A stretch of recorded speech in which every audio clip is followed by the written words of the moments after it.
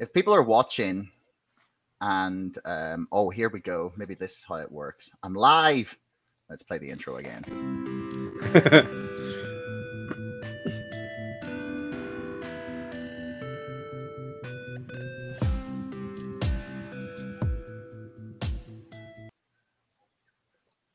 There we go. Okay. Right. So I'll turn off the stream back of my own voice so I can't hear us in 30 seconds time. But yes, everybody who is watching and everyone who's watching on the recorded version, welcome to the first ever live stream of Chatter with Houston Wade and William Steele. Yeah, guys, welcome. And yeah, welcome everyone that's listening. Thank you so much. Thanks. Really glad to be here. So for anyone that doesn't know, actually, William is currently going to be the editor of my book, which is going to be the topic of the discussion for this entire interview or in live stream, however you want to describe it, called To the Moon, the GameStop Saga. And so we got in touch because I had talked to him on a podcast a few months ago and then decided I needed an editor for my book. And he was very happy to do so. And Houston was the first interview I did on the topic, and the interview really blew up. And he started a YouTube channel about it, so you can check out like the previous interviews and stuff. I will put them in the description for anyone who's watching the recorded version. I'll do that later. But yeah, guys. So basically, I want to go over my book, To the Moon, the GameStop Saga. I've watched a couple of different mainstream journalists talk about this as a topic for like books and films and documentaries and everything. And aside from the guys making the Ape Strong Together documentary, it seems like all of the mainstream journalists want to focus on January. And for me, that's like just the start of the story.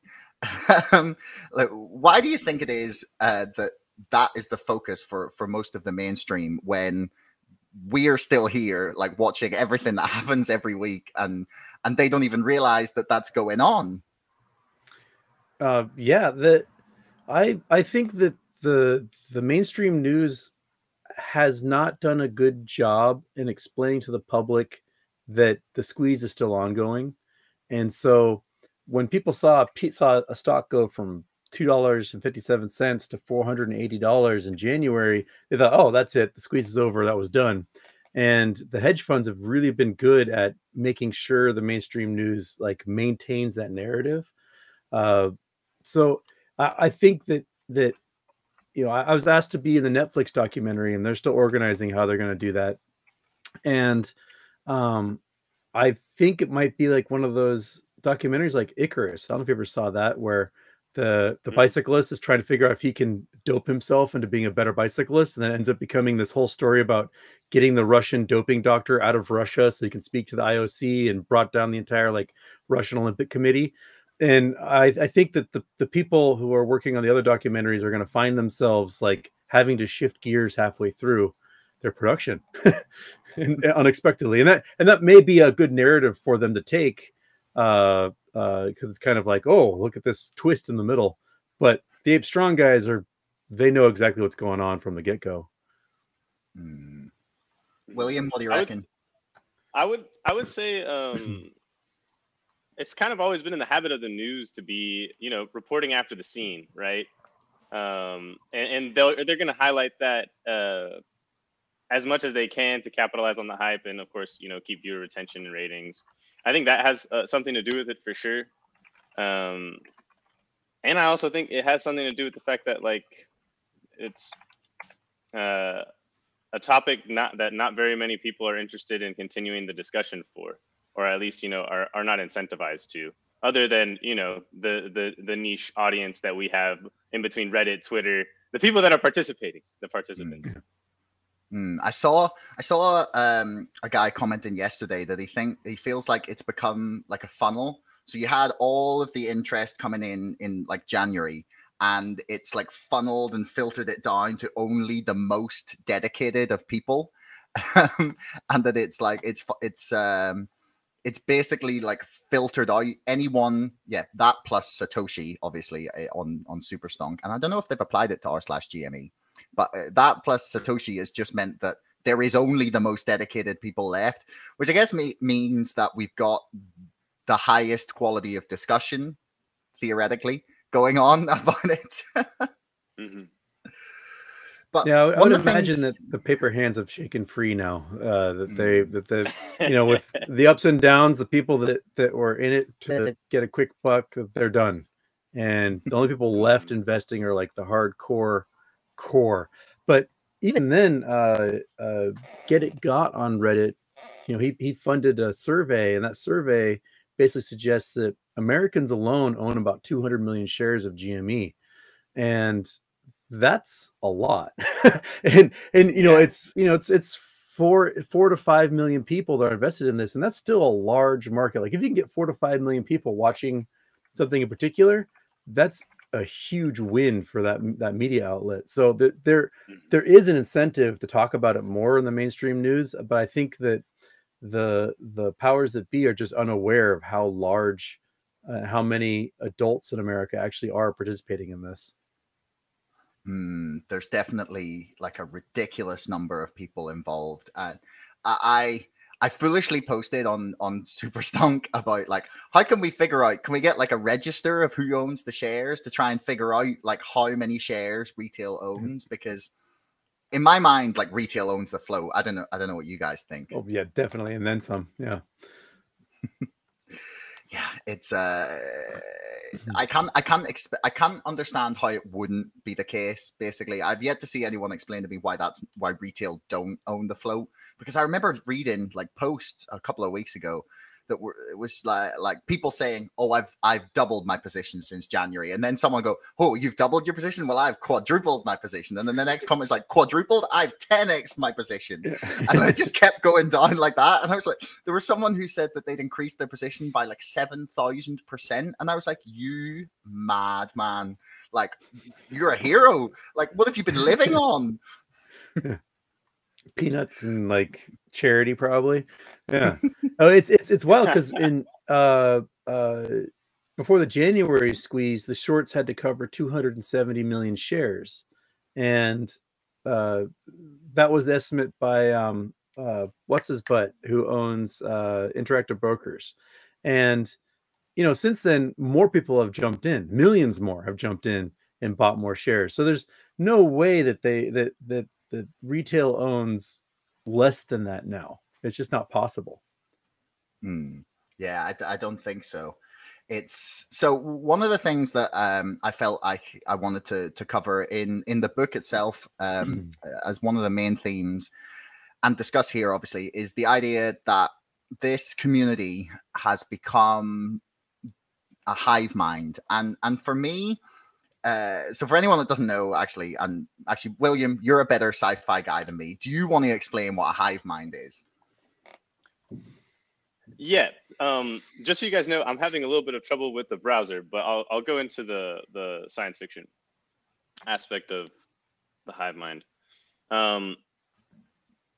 It's like mass psychology, right? I think that it's become more and more of an interest to study and examine, especially now that we have like such large amounts of data on how humans move like as a collective and what their decisions are.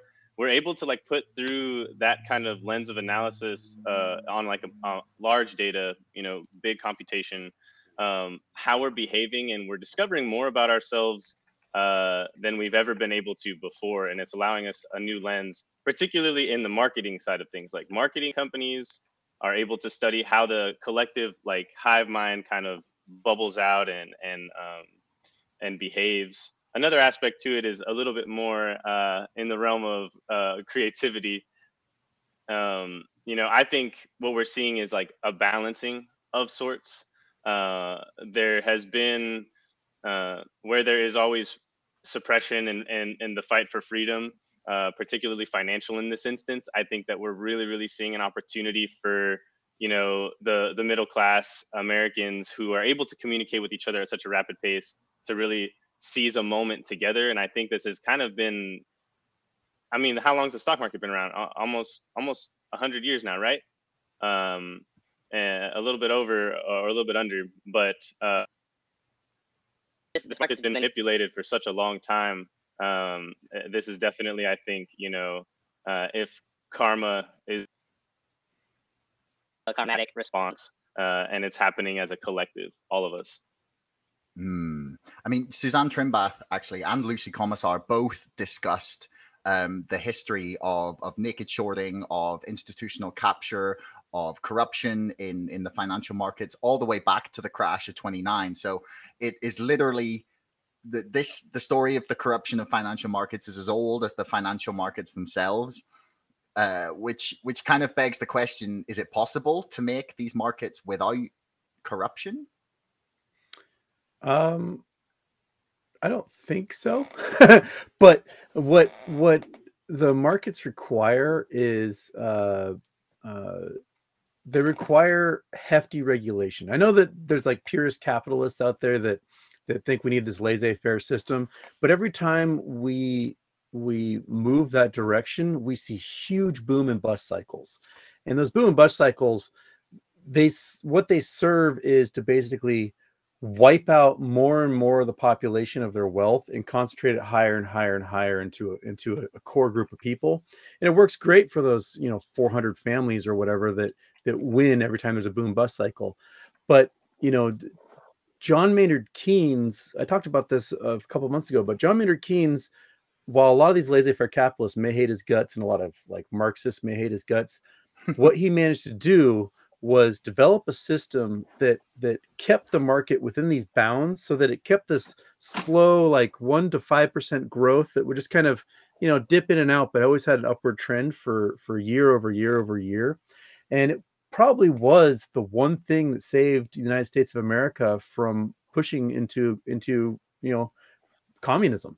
If after the Great Depression and World War II, the economy still stunk to high heaven because there was no regulation, there was no quantitative easing, there was that you didn't have these regulators kind of keeping everything in bounds and keeping people in check, we probably would have been like, hey, screw it, let's just seize the rights of production and move that direction.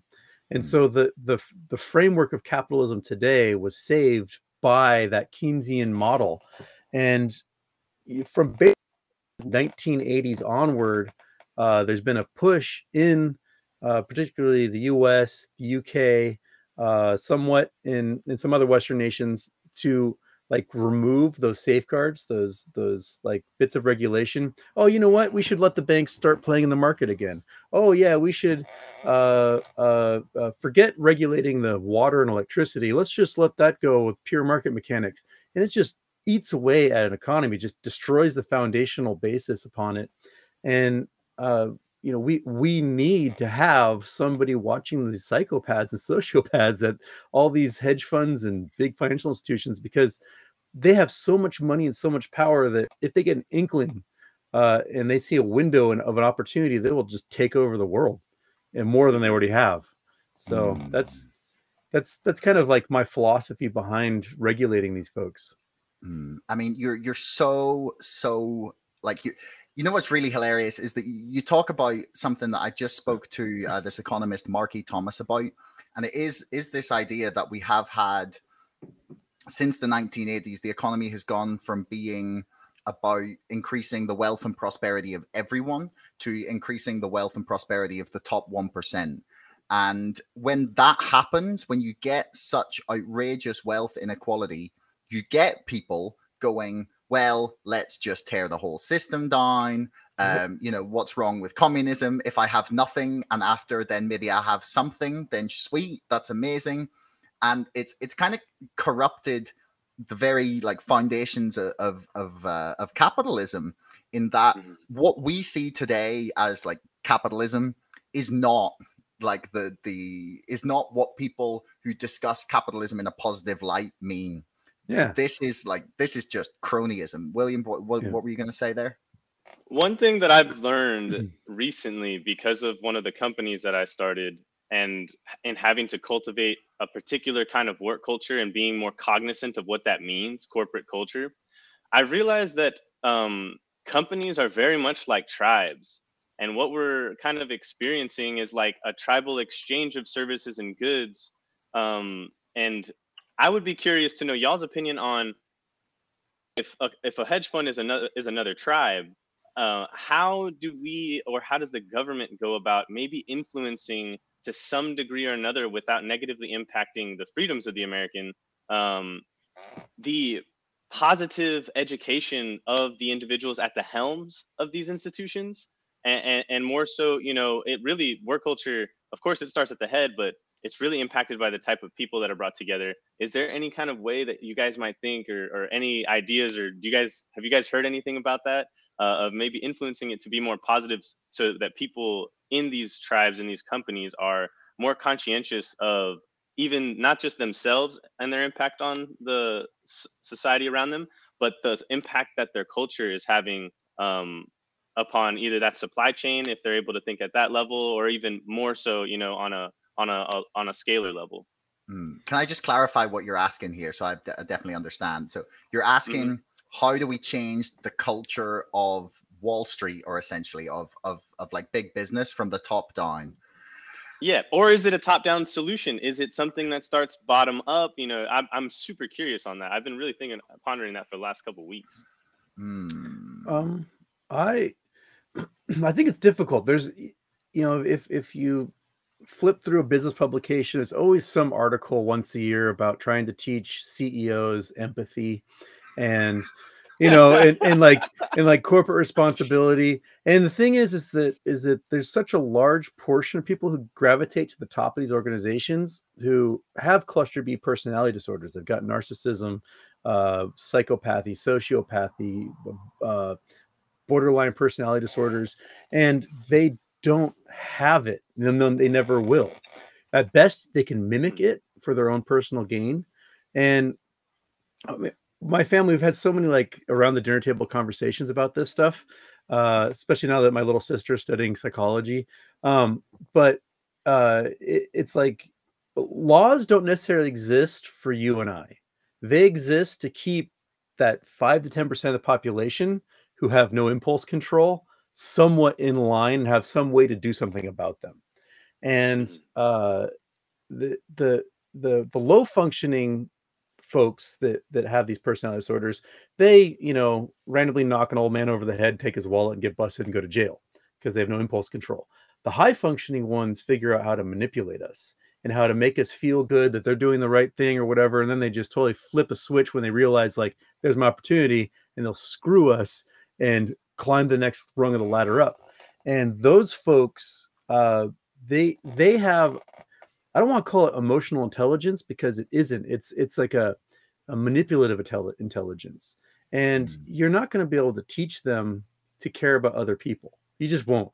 You might be able to get them to mimic it, and to kind of play that role for a while. But I don't know if we can get them to do it. Yeah. My counter would be like, it's not necessarily get them to do it because they want to do it. I'm talking putting in the framework and the structure to where there is no creative opportunity to seize necessarily. That would be something that would really interest me.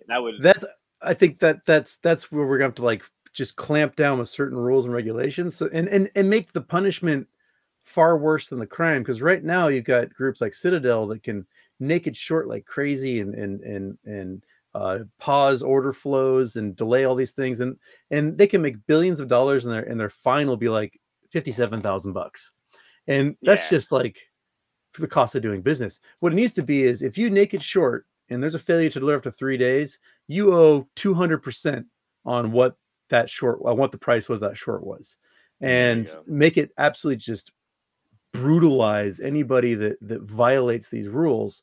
And if you delay order flow by more than 2 days, you have to pay 300% of whatever the cost of the stock was.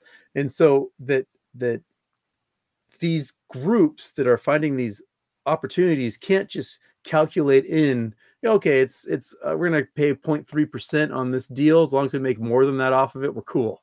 It needs to be absolutely just punitive. And they will like cattle herd into the little fence and follow the rules then. Nice. We got some comments that actually agree with you, Houston. So Kung Fu Joe says you can change it by making it boring, hiring boring people and taking out the leverage.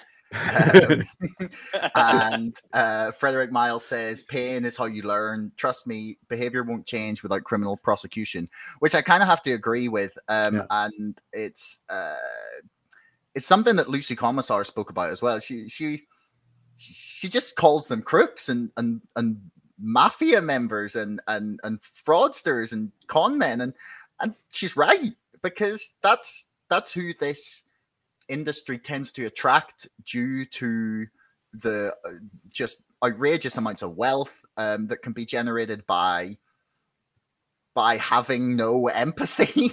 Essentially, like if you have no morals, like you're going to go far on Wall Street. And whilst that is the case, I guess you don't change it. So then this kind of brings us to something that I want to talk about, because we've talked about, like, these people are willing to break the law. And there's been discussions about there being manipulation of the subreddits, whether that's bots, shills. I know on Wall Street Bets, there was accusations that mods had been bought off. I've seen posts coming across from 4chan with people claiming the same sorts of things that were going on. And this forms the basis of 2 chapters of my book, To the Moon, the GameStop Saga. Pre-order it in the description below.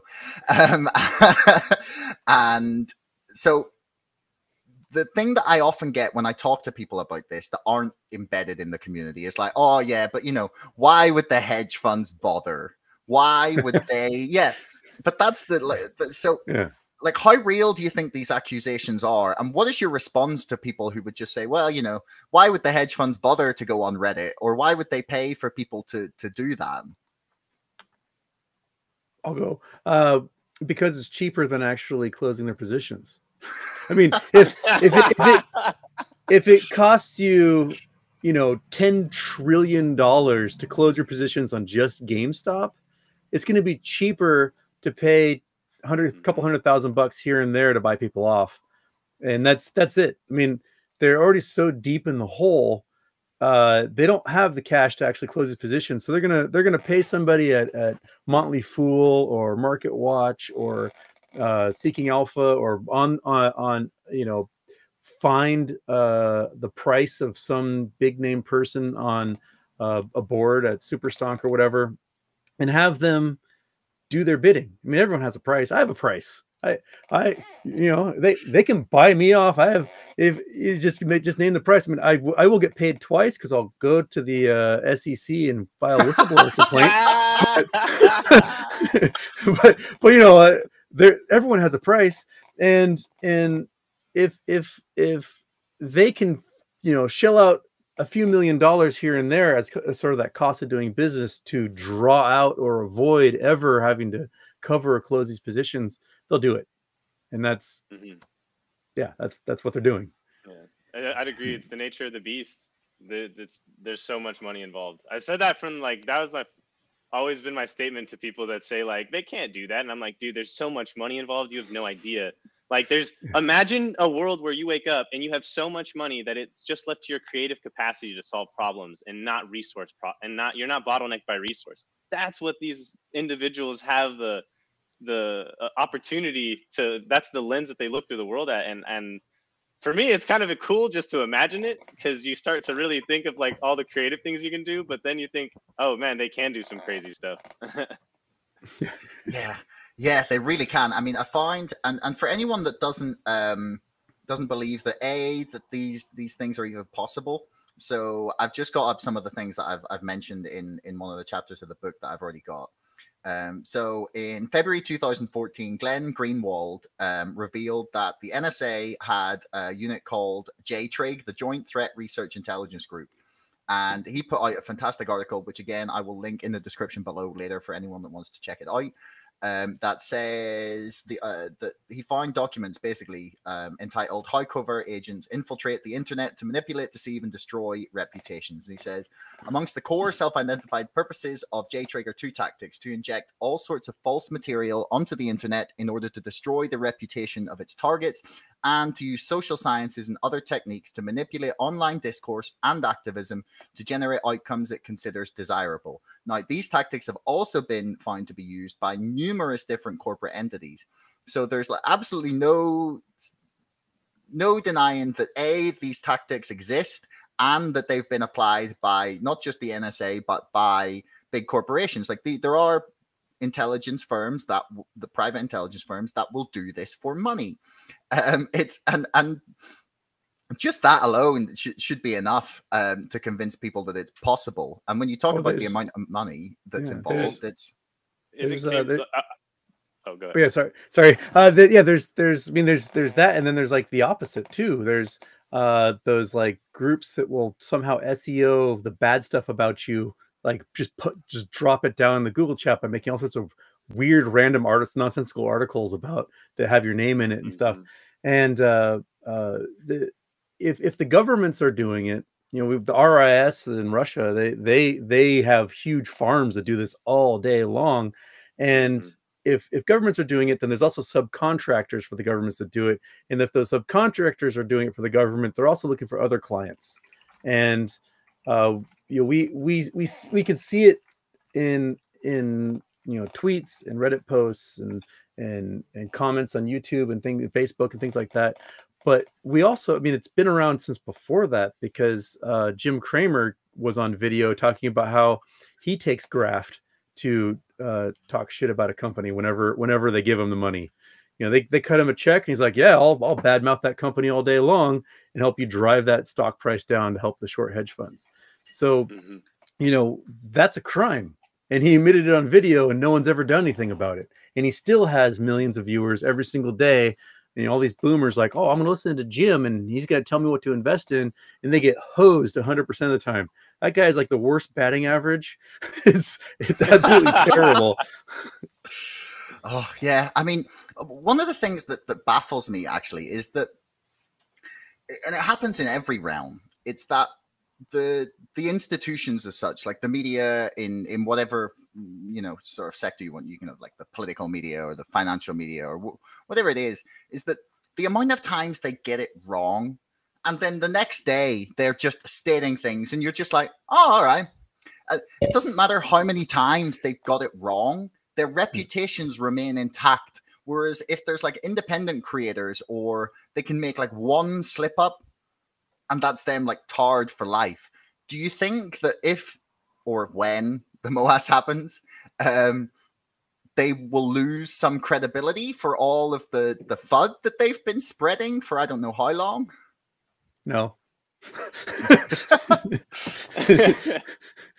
people will still, you know, my dad's 84, almost 85, and every day he's like, oh, I saw on Google News this article that everything got covered on GME. And I was like, who wrote the article? He's like, oh, I read it on Market Watch. I'm like, there you go. You know, those media outlets, they're like literally owned by these funds that are trying to drive this stuff into the ground. And we saw weird things like with a Market Watch article where they announced a major ladder attack on GME 15 minutes before it happened. And they published it in their article like, oh, the price went down, you know, $110 in just a few minutes. And then a few minutes later is when the actual ladder attack happened. So they're being telegraphed this information, and someone just made a mistake of publishing it too quickly.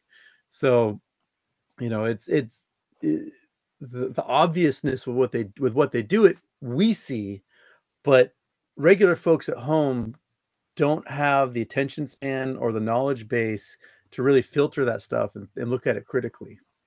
I mean, that's like that's why the hive mind of Reddit, Superstonk, and the ape community has been so brilliant, is because you don't need 1, 2, 3 journalists who are maybe interested in this to watch the story constantly anymore.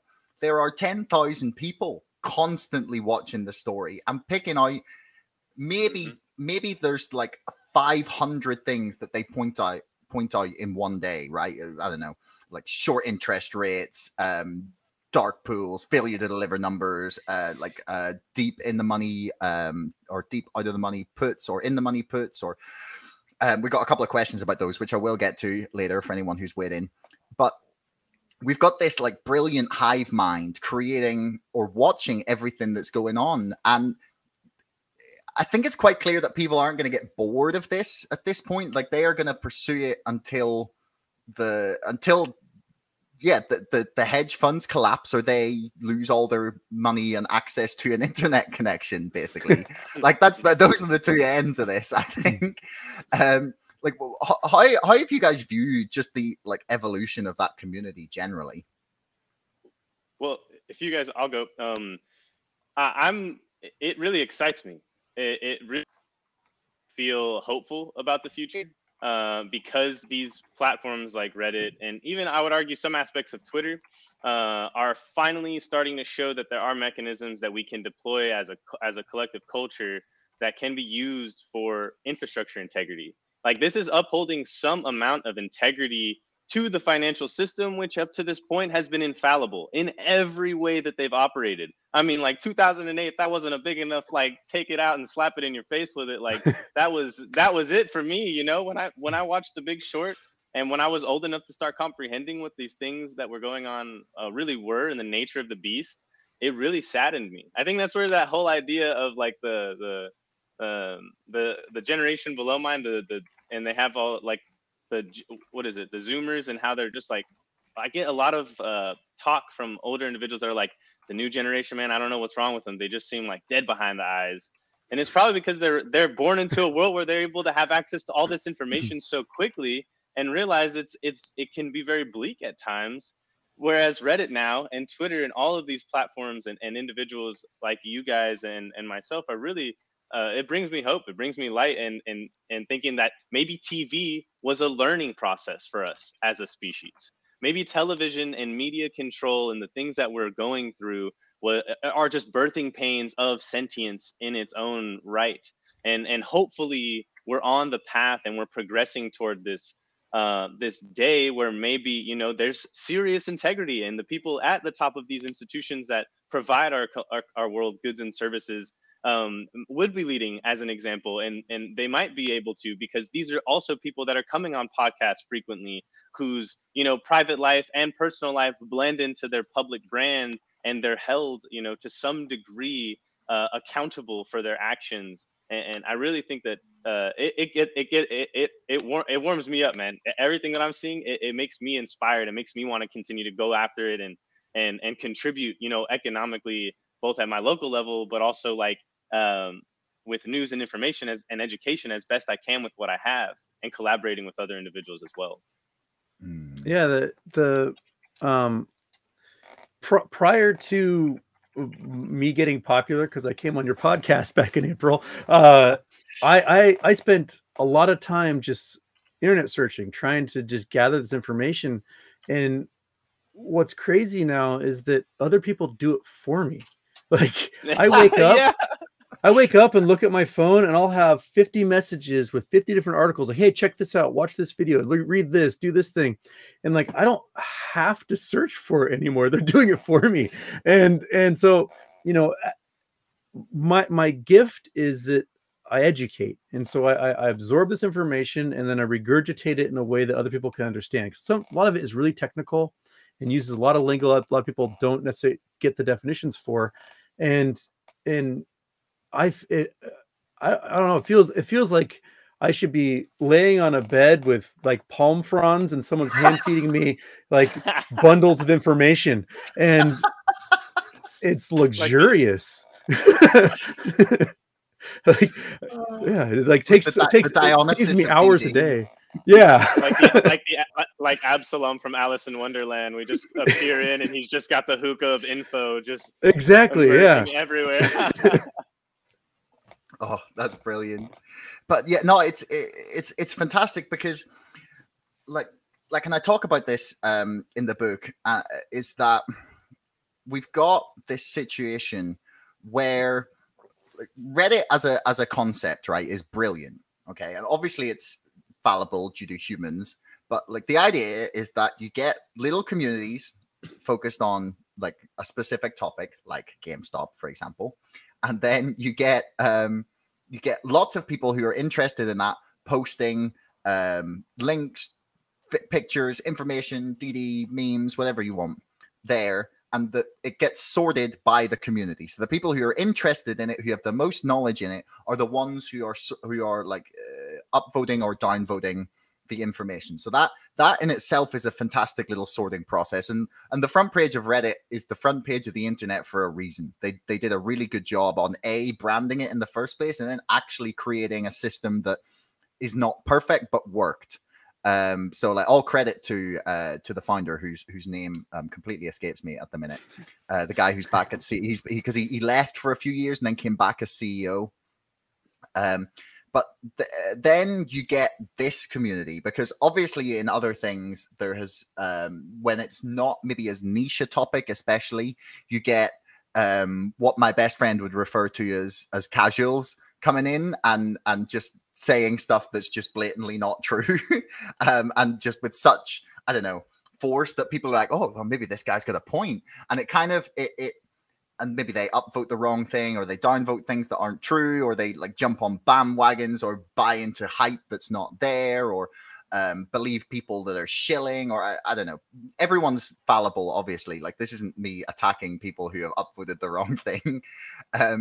But what GameStop and like Superstonk especially has managed to do is to create a community that is so wonderful at using Reddit perfectly. Like, they have figured out the exact way to use Reddit to like discuss high level information mixed in with pure shit posts of amazing memes, and in a beautiful mix. But they found a way to do it in I can't even express how impressed I am with it, because I used to be a little bit more depressed about the future of the internet. But now I feel way more positive, like watching this unfold. Like, even if they're wrong, because I don't think they are, but even if it turns out they're wrong, they've still managed to create a way to use Reddit that I think even the most like optimistic tech utopians would never have imagined. Mm-hmm. And that's what I was going to say. It would be my background, like in undergrad, was computer science. And it's been very interesting, like you said, to see people optimize how they're using that interface and how they're using Reddit very, very effectively.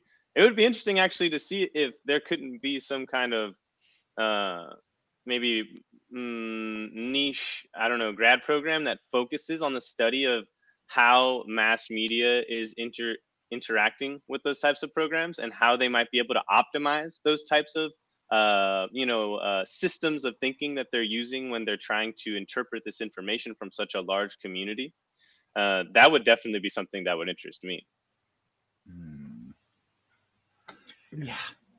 Yeah, it's so I'm going to move on to some of the questions here that we've had from people in the comments.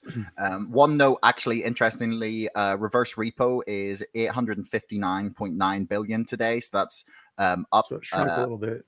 Yeah, 900 billion or something last week. Yeah, so. But I mean, it was back at 700 for a few days, 700 something there for a few days, and then it's bounced back up a little bit. But I mean, you look at that and you go, well, you know, it's not the record. We've become so desensitized to normal numbers. Like go back a month. Like, the record was like 300 billion. Yeah, my guess is we had that shrink because with the reverse repos, the banks are borrowing these securities from hedge funds, and they're short-term loans. They might have only a month before they've got to go out and buy more on the market to repay their loans. So that's probably why we saw a shrink, was that these things came due. But you know, as far as I know, the Treasury still really isn't issuing any new bonds. So we still might be seeing a squeeze on the bond market if the reverse repo keeps going the way it is. And Houston, I was going to ask that to you. You might know a little bit more about that. With the repo market, I was under the impression that some of these loans were only like most common 48-hour, 72-hour, you know. I didn't realize that they could go up to a month. That really changes the way that I look at things. Yeah, they're generally short term. So the regular repo market is when the hedge fund needs cash. And so they say, hey, bank, I need cash. The bank's like, give me collateral. And so they give usually those municipal and treasury bonds to the banks because those are stable. And the banks will give them cash, and the hedge funds do whatever deal they need to do, and then they pay back as soon as they can. and get their bonds back. And then in the reverse repo is when the banks need cash and they say, hey, give me your treasury bonds because the Fed's going to pay me for them. I'll give you a negative interest rate, basically. So that's crazy. And it's crazy. and the banks are, what the banks are banking on is that interest rates for these 10-year notes are going to go up. And if the interest rates go up for those 10-year notes, the price goes down. And every week, Jerome Powell comes out, or someone from the Treasury, or that's Jerome Powell now. I can't remember who's in front of the church now. And they come out. Not Janet Yellen. Yeah, Janet Yellen comes out and she's like, "We're not raising interest rates." The banks go, "Damn!" because they need that 1/10 of 1% raise so that the price goes down and they can buy back these bonds in the market and give them to the hedge funds and make their profit. And it's not happening week after week.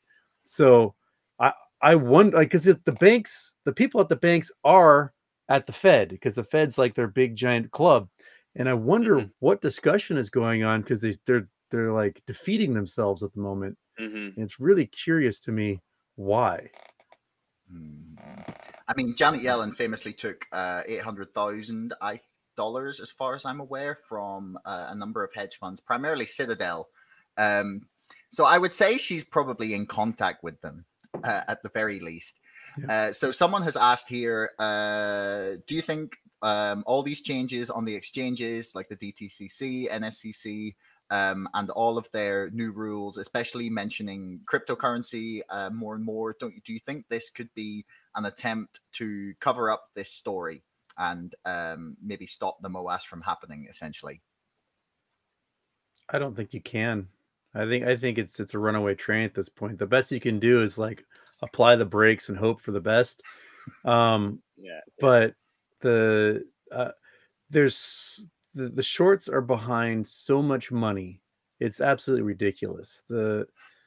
Just without naked shares, just think about how many shares there are of AMC alone. There's 500 plus million shares.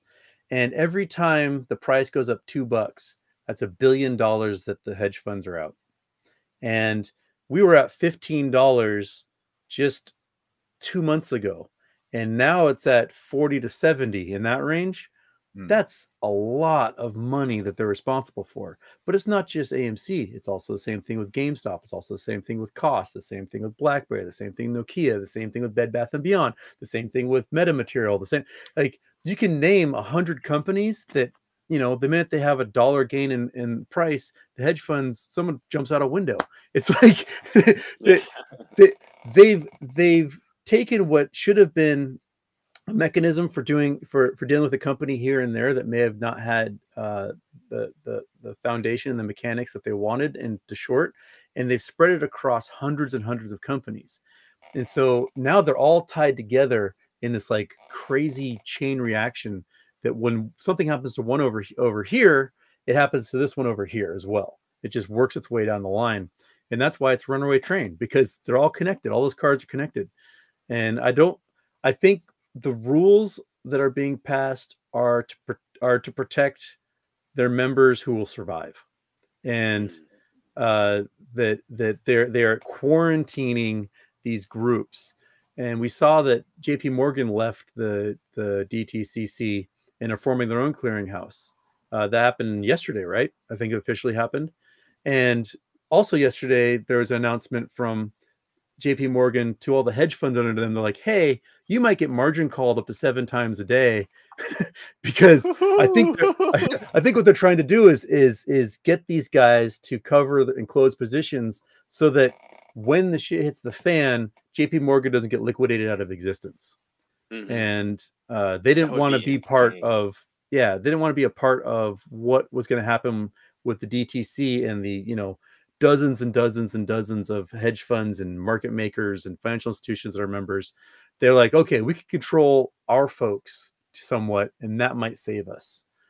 And I think that's kind of where we are, is like every man for himself. For sure. Yeah. When the MOAS happens, guys, I got some cows and chickens. You just come down to Texas. I got you. Perfect. Yeah, man. You're assuming that flights will still be going. Although Josh. I'll be a millionaire, so I'll be able to afford a private jet. It'll be fine. That might get you a loaf of bread in the future. We'll find out. Based on what the diet. Yeah. My friend and I were discussing this. It's like, what if this makes us super wealthy, but there's no economy left to spend it in? Which is still a fear of mine, if I'm totally honest. Someone else has asked. This is a slightly more complicated question. Maybe you can shed some light on this. Houston says, do you think that they are recycling failure to delivers through ETFs and then reselling them back to retail? Does that make sense? I mean, the failure to delivers kind of get recycled a couple ways, as far as I know. You have the market makers that generate FTDs. I think I said ETF. I meant to say FTDs. These FTDs get recycled a few ways. The market makers, if you have market maker status and you get to that T plus 35 date, when like you're supposed to cover or else all hell break loose, literally the computer just resets and it starts all over again for the market makers. It's people who aren't market makers that are screwed. And those guys who aren't market makers, what they do is they do a swap. So they trade their debt with somebody else's debt, and by reassigning the name on that, it resets it. Or they go out into the options market, and because of Reg Show says you just have to identify where shares could be, and that can reset it. They buy these deep options that might expire 2-3 years down the line, and they say, hey, look, it's good enough. And so that rule change for rule 005 was supposed to eliminate that loophole, and then they took it off the SEC website, deleted that part, and put it back up. And so these hedge funds can just buy these options, and what they're counting on is that within the next 2 or 3 years, the price of the stock will plummet, and those options, they will never have to bother exercising those options. And even then, they can probably trade those options with somebody else and reset all over again. So it's a lot of can kicking down the road, and we've got to see like how much debt can all of these hedge funds accrue without it affecting everyone else. And the amount of margin that these folks are trading on is absolutely insane. When the economy collapsed in 2008, people were talking about it's wild that they have a 1-to-10 ratio of margin.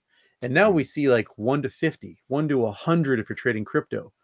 And the amount of margin that's been issued by the banks has doubled in the last 18 months.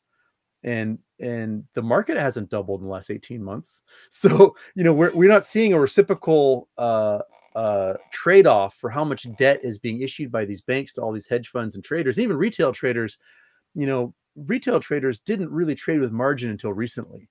And so many of them are so over leveraged on the retail trades. It's crazy. That's what took down the Taipei market a couple of months ago was they had a chain reaction and margin collapse, and their market lost 9 or 10% in a day, which had never happened before in its entire existence. And now with COVID resurgence in Taiwan, combined with their market, the precariousness of their market, like they're doing really poorly right now. And so much of this market is sitting on these like really, precarious points, and they could just fall off a cliff at any point. And we're being held together with like Scotch tape and staples right now. I have a question for you guys. All three of us are kind of aware that if like when the MOAS happens, it's going to be the fallout will be pretty catastrophic. Like it's going to be severe. I'm wondering, like you said, Houston, they're kicking the can down the road in as many creative ways as possible. And they're making sure that they're trying to stay ahead of law and being able to like present new creative solutions. They got Plan Z, like Plankton style, in the lemon scented back of the folder cabinet. You know what I'm saying? They got plans down the wazoo, I'm sure, and they have the resources to do so. My question is this: the only thing I could see, and I'm trying to put myself in that situation, the only thing I could see is being a solution that would what big significant events as worlds, and we're a world economy. We're very interconnected at this point. What big events do we see that happens that shifts that dramatically at fundamental levels? And the only thing I can think of is war. War as a black swan event is potentially one of the only scenarios wherein all of this goes poof and the people at the top get to restructure things and reorganize them in a way that might be a little bit more forward thinking in the future for how they're going to be doing things like this. Like, war is the only situation where the government comes into your company, says, hey, you guys are doing everything this way now, and that's how it's going to be. Yeah. That's interesting thing. I hadn't thought of that. Yeah. Yeah. My family, my father's a conventional warfare strategist for the United States Army for 26 years. And so that was the only thing that kept reoccurring in my head was like, man, the only thing that I've seen in my past study that could be like some kind of solution if I was sitting at the top of the evil of Team Evil would be like, hey, we need to instigate war. We need another Vietnam. Yeah. Well, and the thing is, we just pulled out of Afghanistan because it was 20 years of like, what are we doing here? Yep. And yeah, so like I think the problem is that the public's taste for war, it's going to be another generation before people forget what it's like, and we can, you know, we've got the willingness to jump in and do that all over again. We have just so many veterans right now. When you have a war that lasts 20 years, you generate millions upon millions upon millions upon millions of veterans, and it's gnarly. I taught for a college that really went after these veterans for GI Bills. So like 30% of our classrooms were veterans, and some of these guys, you know, they get discharged and 5 days later they're starting college and they just got back from Iraq or whatever. Yeah. And it took a toll, and you can see it in their behavior and their actions. And I think the one glaring flaw with that theory is that the taste for war right now is just not there. That it's going to take it's going to take time to be like drum that enthusiasm back up again. We've got short memories, so it could happen maybe sooner than I think. But that's an interesting point, though. That yeah, you can do like the Defense Production Act and really just go in and just change the mechanics right away. But I mean, yeah, it's something to keep in mind moving forward. It's just a postulate. It's just a postulate. I'm just thinking there. Yeah, I mean, my response to that would be that I kind of get the impression that we're already in a kind of both Cold War with China, and we're all like, I say we in Britain, we're not quite where you are in America, but I get the impression that you're basically in a cold civil war as well in America, and that and I also don't think that war looks anything like historical examples anymore. I think that there's no benefit to the establishment of basically any major nation or developed nation to go into full all-out war. Like there is no economic incentive for that, because the destruction caused by it far outweighs the economic benefits that would have been touted in the past, and disrupting the entire economy isn't very profitable. So I struggle to see that there'd be a war, although there's different things that could trigger the sort of action you're talking about. So a lot of strategists believe that we'll never have anything like World War again because of how globally economically tied we are. But the reason that I'm only proposing this is simply because what if the engine of the reason why we don't go to war, the economy, is the purpose for the war itself? That's that's where I was like, man, that would actually be really crazy and actually probably might happen, but we'll see. Yeah, I mean, I saw Alex Jones talking about how there's now going to be like more escalating things between the West and China, because China have gone, like, in his mind at least anyway, the global establishment, like, we're fine with China, but now China are getting like too rowdy and bolshy and war hungry and expansionist, and that now there's going to be, like, I don't know, more conflict. So I guess we'll kind of see how that plays out. But I feel we've got slightly sidetracked here. Welcome to my life. So yeah, well, I guess we got a little bit. We got 15, 20 minutes, guys. Is that good for you, Left? We go through a few more things. I can go for hours if you want. I don't care. Well, it's my mum's birthday, and Houston, I believe it's your birthday. Actually, some people commented. Oh, nice! No, happy birthday! There's this ongoing inside joke with the people who follow me, and every single day they wish me a happy birthday.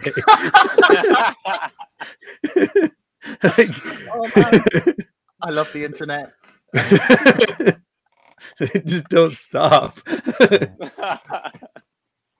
So, first of all, Charlie Vids was the person who exposed the ETFs, apparently. Yes. So we have to give him credit for that. So Charlie Vids, shout out if you're listening or see this. Thanks for your great work. I've emailed you today. Let me on your show, please. So the thing that we haven't really mentioned actually yet is the crypto dividend. Now, there's been I haven't had a chance to read much today. I haven't seen anything that happened vaguely, but today was meant to be the day. Of course, don't hype dates, but hype every date. I think is the theory now. Is like we don't get hyped for specific dates. We get hyped for every day. I think it's 4:20 p.m. I'm not sure which time zone it is. Might be a Grapevine, Texas time zone when it's supposed to be released. Right. Okay. So now when I spoke to Carl Hagberg and to Suzanne Trimbath, neither of them were particularly convinced that the crypto dividend would solve the problem of naked short selling, or at least expose it. They were very cynical about the idea, or perhaps didn't understand the underlying technology of using an NFT, which can't be replicated. What are your thoughts on that? And is the infrastructure, from what you've seen that GameStop are putting in place, a suggestion that, even though they've denied it, that they are preparing to do something like that? I'll go. From the DD I've absorbed on it, I think the potential for it is absolutely diabolical. The guy that GameStop brought in to run this program, he created a financial company that made an NFT that will basically include in the code all of your crypto assets in one coin. And so your crypto assets can't be fungible, they can't be stolen, they can't even stuff, because the coin maintains that ledger. And the speculation is that GameStop isn't just going to issue a coin as like one coin per share and have a currency. They're going to issue an NFT that records how many shares you own. And the ledger will be able to announce exactly the ownership at any moment across the entire stock market for GameStop, international and local. And so that coin will show in an instant exactly how many synthetic shares are out there, and will finally be a census, an exact census as to ownership of GameStop, which everyone wants. And I think that is a pretty rad, big brain move. And that not only will this be a non-fungible coin that short hedge funds cannot duplicate, but it will finally give us the exact number of shares that are out there and show how much has been naked shorted. And having that data will, I think, freak the hell out of the banks and the prime brokers that have issued the margins to these short hedge funds, because they'll go, oh my God, this is so much worse than anyone had told us before. And you won't be able to hide stuff in default swaps. You won't be able to hide stuff in long puts and calls. You won't be able to hide these things anymore, because it will be listed at all times on the ledger of these coins. And that's wicked. Yeah, it's gnarly. And if it is that badass, like if people on Reddit are speculating that, then there's definitely the professionals at GameStop who are working on this blockchain technology that have thought of it too. Phew, that's Someone wicked. is saying in the comments that the coin went live this morning. This morning, at okay. 4:20 a.m. Oh, Pacific 4:20 a.m. Standard Okay. Time, and that it is already. I know, like there is clearly some fucking hero in the scheduling department. I at love GameStop. this. Like I want to know who it is. I want them to get a medal. Like whoever, because even just there was the shareholders meeting was like 6-9. What else was on 4:20? I can't remember. Or I can't remember what was 4:20. It was like the there was Pikachu plushie was released on 4:20, and oh yeah, you gotta put him in the acknowledgments of the book. Gotta get him into the news, if anyone works at GameStop and you know who is doing this, please email me and tell me who it is. It's josh@thegist.co.uk. Please tell me who this is, and I will send them free copies of my book for being that much of a legend. So do we think the market is about to crash? That was the final thing that I wanted to discuss here. Like, are we going to see GameStop and all of this short selling be the catalyst for this, for a market crash? I feel like it's headed that way. Yeah, I think it can go either way. A market crash can trigger the MOAS, and the MOAS can trigger a market crash.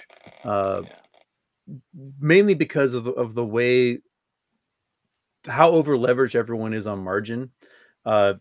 If the MOAS happens and those hedge funds get liquidated, right? They've got all these assets that are, their municipal bonds, their treasury bonds, their blue chip stocks, index funds, ETFs, whatever solid assets they have get sold. And if they're lucky, they get sold in private bids to other financial institutions. If they're not lucky, they get sold on the open market. And that sell-off will drive the price down for all of these blue chips across the board, which means other hedge funds that may have been healthy 2 hours earlier will see their asset value shrink enough that they might get margin called on their leverage. And then it's just a chain reaction across the market. Or we have a problem where there's a credit crunch, or there's a corporate debt bubble, and if there's a credit crunch with the banks, then consumers aren't getting the credit they need to make purchases, and corporations aren't getting the credit they need to artificially inflate their stock price with stock buybacks, which has been going on since at least the tax cuts made by the U.S. government in 2018. And what we see is 109% of corporate profits have been going into stock buybacks. And that's because, these executives get bonuses if they meet certain price targets on the stock. So they'll be like, okay, we're going to take out a huge loan from Goldman Sachs, and we're going to buy back 30 million shares of our stock and drive the price up. And they drive that price up, and all of a sudden they hit the $85 target price, and the CEO gets reigned with $50 million in cash as a bonus. And it's happening across the board, corporation after corporation after corporation after corporation, especially in the United States. And they're not spending on R&D. They're not spending on retooling. They're not spending on investing on new plants or, worker safety or anything else that would help them down the line. They're spending it all on stock buybacks to artificially drive these prices up. And the minute they don't have access to debt, to corporate debt to do that, the stock price bottoms out, because they've wasted their future on buying back stock for 6 people to get bonuses. And if we see a credit crunch in the price of the stocks go back to where they should be based on their fundamentals, then again we see all those assets shrink once more. Margin calls happen across the board. And we got to think about Corona too. Like, the Delta variant and the Lambda variant, if we get a little bit of a mutation in the spike protein, all of the vaccines everyone had are useless, and we go right back to shutting down again. And the last time we shut down, the market collapsed 37% in a matter of days. So if we get a market collapse like that, again, margin calls across the board. And so when those margin calls happen, what they're doing is they have to buy back all the stocks they're short on, and all the stocks they're short on, we own. And so we're in this weird position where for the first time in market history, the average retail investor may actually come out on top during a market collapse. And it's a weird place to be because no one that's never happened before. Yeah. I mean, it's a really weird situation to be in, and it's that's what I guess makes it so fascinating. It's like you can guess and you can say, oh well, this happened in the past, but there's not really very much like precedent for any of this. Like we're in totally completely just like, what is it that Barbossa says the end of Pirates of the Caribbean when him and Jack are fighting? And it's like, oh, you're off the edge of the map here there be monsters. It's like that's kind of how it feels right now. No, we're totally in uncharted territory in a lot of ways, and not just like financially, but I mean like as a society, it's exciting in my opinion. I love where we're at. It's one of the most exciting times to be here. I think who's the guy that says that? Joe Rogan always is like, this is the most interesting time to be alive. Yeah, every day there's something new. It's like I don't know a point in my life where I've developed so many wrinkles so fast in my brain. Like every day I'm like, whoa, I didn't even thought of that. That's crazy. And you know, yeah, you can feel the wrinkle forming. Exactly. Yeah. So that should help you answer this question. So some guy has asked this a couple of times, and I said I would ask. I am not 100% on exactly what he means by it. Again, Houston, maybe you'll have more insight than me. He says, would love to hear your thoughts about non-repudiation concerns / solutions. Does that mean anything to you? I've been Googling, but I can't really sort of tell what it means. I mean, to repudiate someone is to like chastise them, right? Well, it says that non-repudiation is usually applies to cases of a formal contract, a communication, or the transfer of data. Its aim is to ensure that an individual or organization bound by the terms of a contract or the parties involved in a particular communication or document transfer are unable to deny the authenticity of their signatures on contract documents or that they were the originator of a particular message or transfer. I assume this has to do with stock ownership. Okay. So like maybe not necessarily stock ownership, but maybe ownership of synthetics. Yeah. Okay. So as in, maybe this is a way for people to. I'm gonna have to look into this. I'm sorry, person who asked this. I can't remember. No, it's an interesting question. Okay, so we know from previous articles, Matt Taibbi wrote in Rolling Stone about naked shorting, like in 2010, and how it brought down Bear Stearns, and it's like an hour and a half read. It's a long article.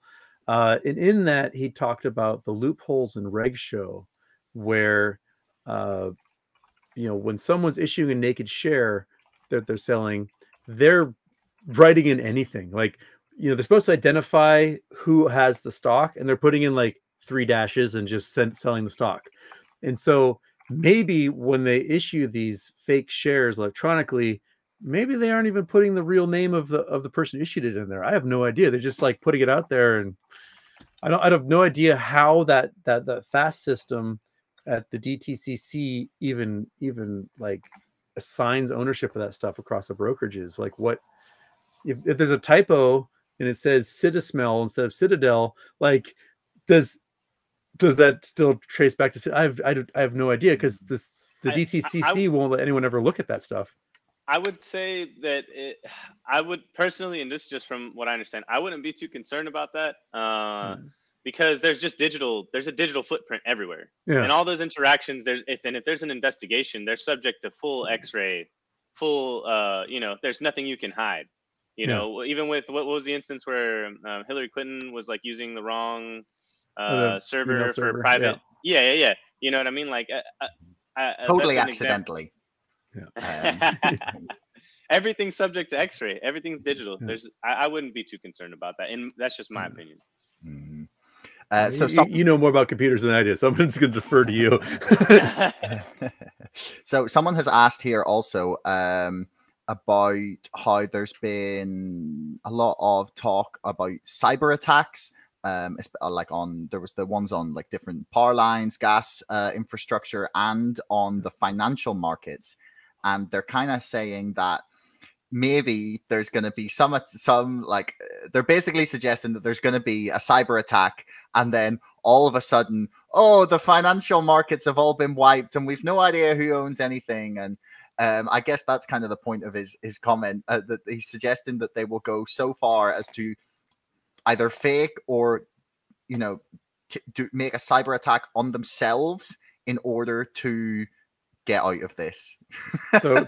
so we would have the big banks and financial institutions doing their own Tyler Durden and blowing themselves up. Basically, all Fight Club, like, yeah. Don't make me do it. Yeah. It's that's pretty like wild. Cartman in South Park. It's like, I'm gonna do it, you guys. You got to take it seriously. I'm totally gonna kill myself. Yeah, and it's. I mean, at this point, I don't think anything's out of the realm, but there are a lot of players on our side of this who stand to make a boatload of money, and you know, you got to think about, you have, you know, whatever your political philosophy, we know that big banks and financial institutions pay a lot of money to politicians to get them to do their bidding, right? And if you're a politician and you want to look at what side of your bread is buttered, do you take a bunch of money from a company that might be out trillions of dollars in the MOAS, or take a bunch of money from a company that will stands to win trillions of dollars if there's a MOAS? And so who's going to be able to line your pockets after it? Exactly. So you might have to think long term, and that's in that article Matt Taibbi wrote 10, 11 years ago about Bear Stearns and naked shorting. He talked about how there was a meeting of the 4 big U.S. investment banks and the Federal Reserve and the Treasury and the SEC, and they got together and they said, we want to kill Bear Stearns. And the feds were like, all right. So, you know, and the next week, Bear Stearns was dead. And so, you know, there are things that go on behind the scenes that we won't have access to until probably 2, 3, 4 years later, when the minutes of the meeting come out or whatever. And my guess is that the fate has already been decided. That it's just the date we don't know, and that's kind of where I think we're sitting.